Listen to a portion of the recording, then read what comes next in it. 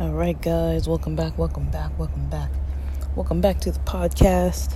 I'm back on here recording live from my favorite outdoor recording space.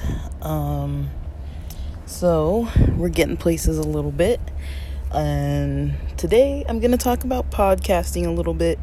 It's part of a series that I'm creating that's called Tidbits, and so these clips are going to be short and sweet compared to my other lengthier ones, and the purpose of that is so that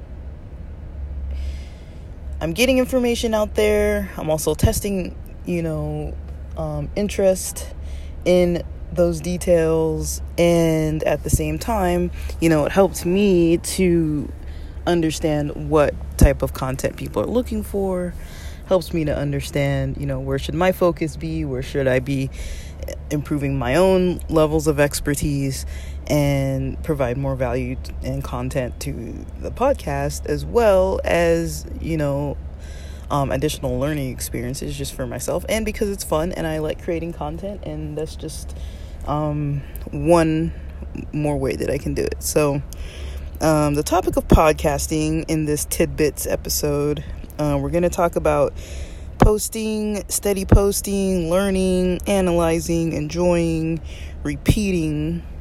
Sounds like a lot of steps, but a lot of these things I've spoken out about before. So when you're podcasting, a lot of people do it just for hobbies, just to share info. Some people do it to, for their own branding or company, for their own, if they have say a professional office of some sort, maybe it gets people in the door, or, some people monetize and, choose affiliate programs and get sponsorships and things like this, for financial reasons. But knowing the reason why you're doing this, not just that kind of surface level, I need more visitors coming to my building, or I need, which it's not an unimportant thing, but there are other important things too, for a creative outlet, or maybe there's something that maybe it helps you process things in a certain way. I've noticed that about a different type of podcast that I use, that when I talk, because it's not like I'm talking necessarily to a specific buddy right next to me or anything. I'm talking into a microphone. I'm generally solo by myself, unless somebody's next to my car overhearing everything that I'm saying, which isn't common. But yeah, so steady posting is usually what's recommended. Some people post on a schedule certain times of the week. So this can be based on an algorithm that you've kind of figured out through going through your analytics, which I'll talk about later too. Maybe you found that when you post Mondays at 7 p.m., that's when you get better, listener following, downloads, things like that. But posting steady. And as I say that, you notice that I'm not steady with posting. So if you're like me and it's hard, one way to get steady posting done is, say today I got off work at 4 p.m., my main job, and then I logged onto here at about 4:22 p.m. I wrote it down, and I'm still talking, but I have until about 6 p.m. to record, and I have the energy to do it and the willpower, and I want to do it.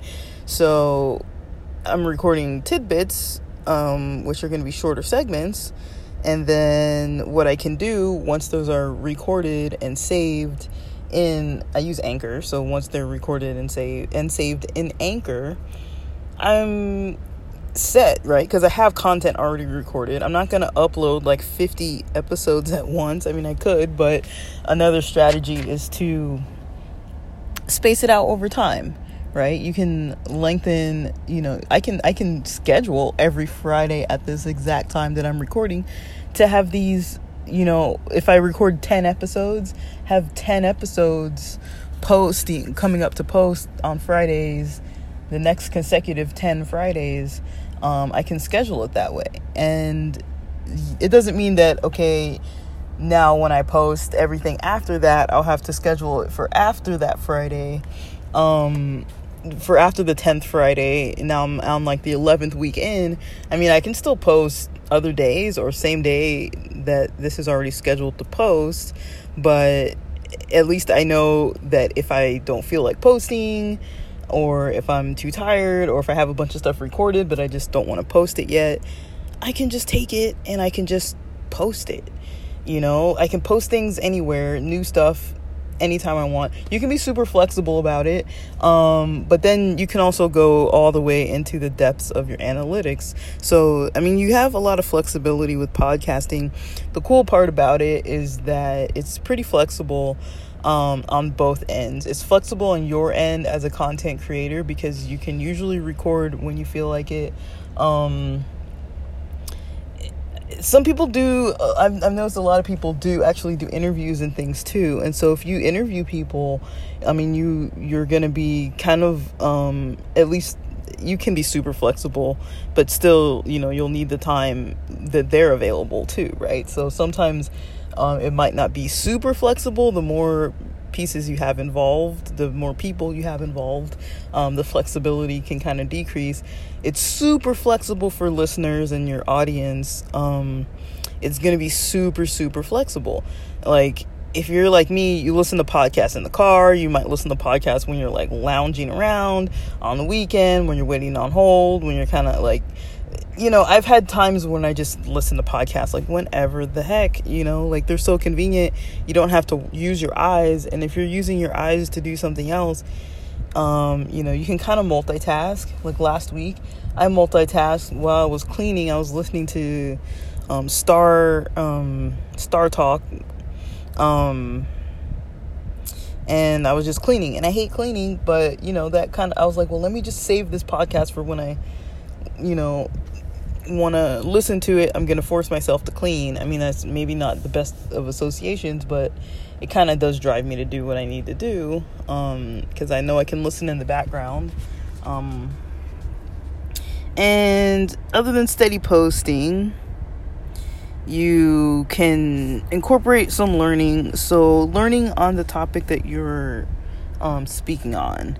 Becoming an expert. You don't have to be an absolute expert at things. You don't have to have a degree in things, but you can follow trends. You can study news related topics, not necessarily like what's on the news on TV, but like, say if I'm talking about podcasting and I have a podcast about how to podcast, right?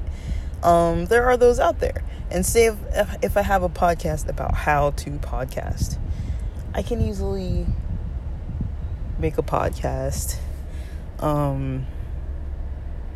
about learning how to podcast, and then kind of track my progress, and then look at the new details out and about that people are using, right? So if I were making a podcast about learning how to podcast, so that people who wanted to know how to do it were tuning into my podcast, listening to what I had to say, listen to my advice, tips, things like that, I would have to learn and know how to talk about it and what I'm doing. And like I do here, I use more of my personal experience. I talk about things that I've noticed have worked, or what other people have shown as steps and methods that they use that really works well. I don't talk about things I don't know. I mean, I'll mention if I do talk about something and I'm like, I really don't know about that, I'll say it. But usually what you guys are getting from me is my own personal perspectives on things and my own experience. And that's valuable to a lot of people, especially if they're learning. I heard this somewhere before, and you guys have probably heard it too, how they say, you always know more than somebody, right? So if there's something that you've done, then you've proven that this step I'm doing works, then if you know that that step works, then you have maybe a leg up over somebody else who's never tried that. So you can start by talking about whatever that step may be, right? Analyzing. So when we talk about podcasting, once you have quite a few episodes up, and loaded, you can start talking about the analyzing process. So, and like every podcast will, well, it depends which platform you use, but say for example, if you were using Anchor, you can look at the analytics. Google has analytics for websites. You know, a lot of companies, a lot of platforms use analytics. And what that does is it tells you a breakdown of so much important information. Where's your audience from? What are their age ranges? What are their gender ranges? When you went and you put in all of these advertisements and pushed all of this traffic towards during like maybe like a 2-week period that you were like testing things, and then you saw all the spike in results. What were those results when you actually were on that part of the campaign versus when you were just doing your normal daily flow and not doing anything similar to that, right? It tells you details, and what you do with the details is you want to find things that you can replicate. Find what you can repeat, and things that are working, things that get you higher downloads, higher listener counts. If you notice, whenever I record on this topic, 0 people tune in. Or if you notice, whenever I record on this topic, I get like a whole variety of people, or only these people listen to this. It can take a long time, and it can be a little bit frustrating. The frustration can come from the length of time. A lot of times people give up. I've been almost routinely podcasting. I'd say I have a test site outside of this one that I use to, talk about the podcasting process. So whenever I do have a topic on podcasting, a lot of it's coming from some experiences that I've had with a different podcast.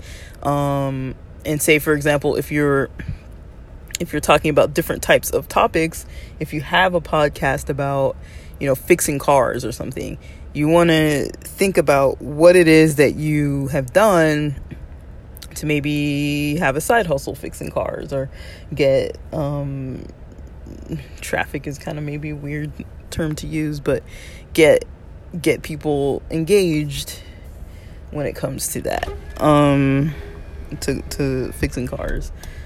Get people engaged in, you actually being in the process of fixing their car. Just knowing how to get people to listen to you is a whole game of its own. But I hope you guys enjoyed these tidbits. This is my first recording for Tidbits, you guys. So I'm hoping you guys enjoy it. This episode about how to podcast, or podcasting tips for Tidbits. Thanks for listening, guys.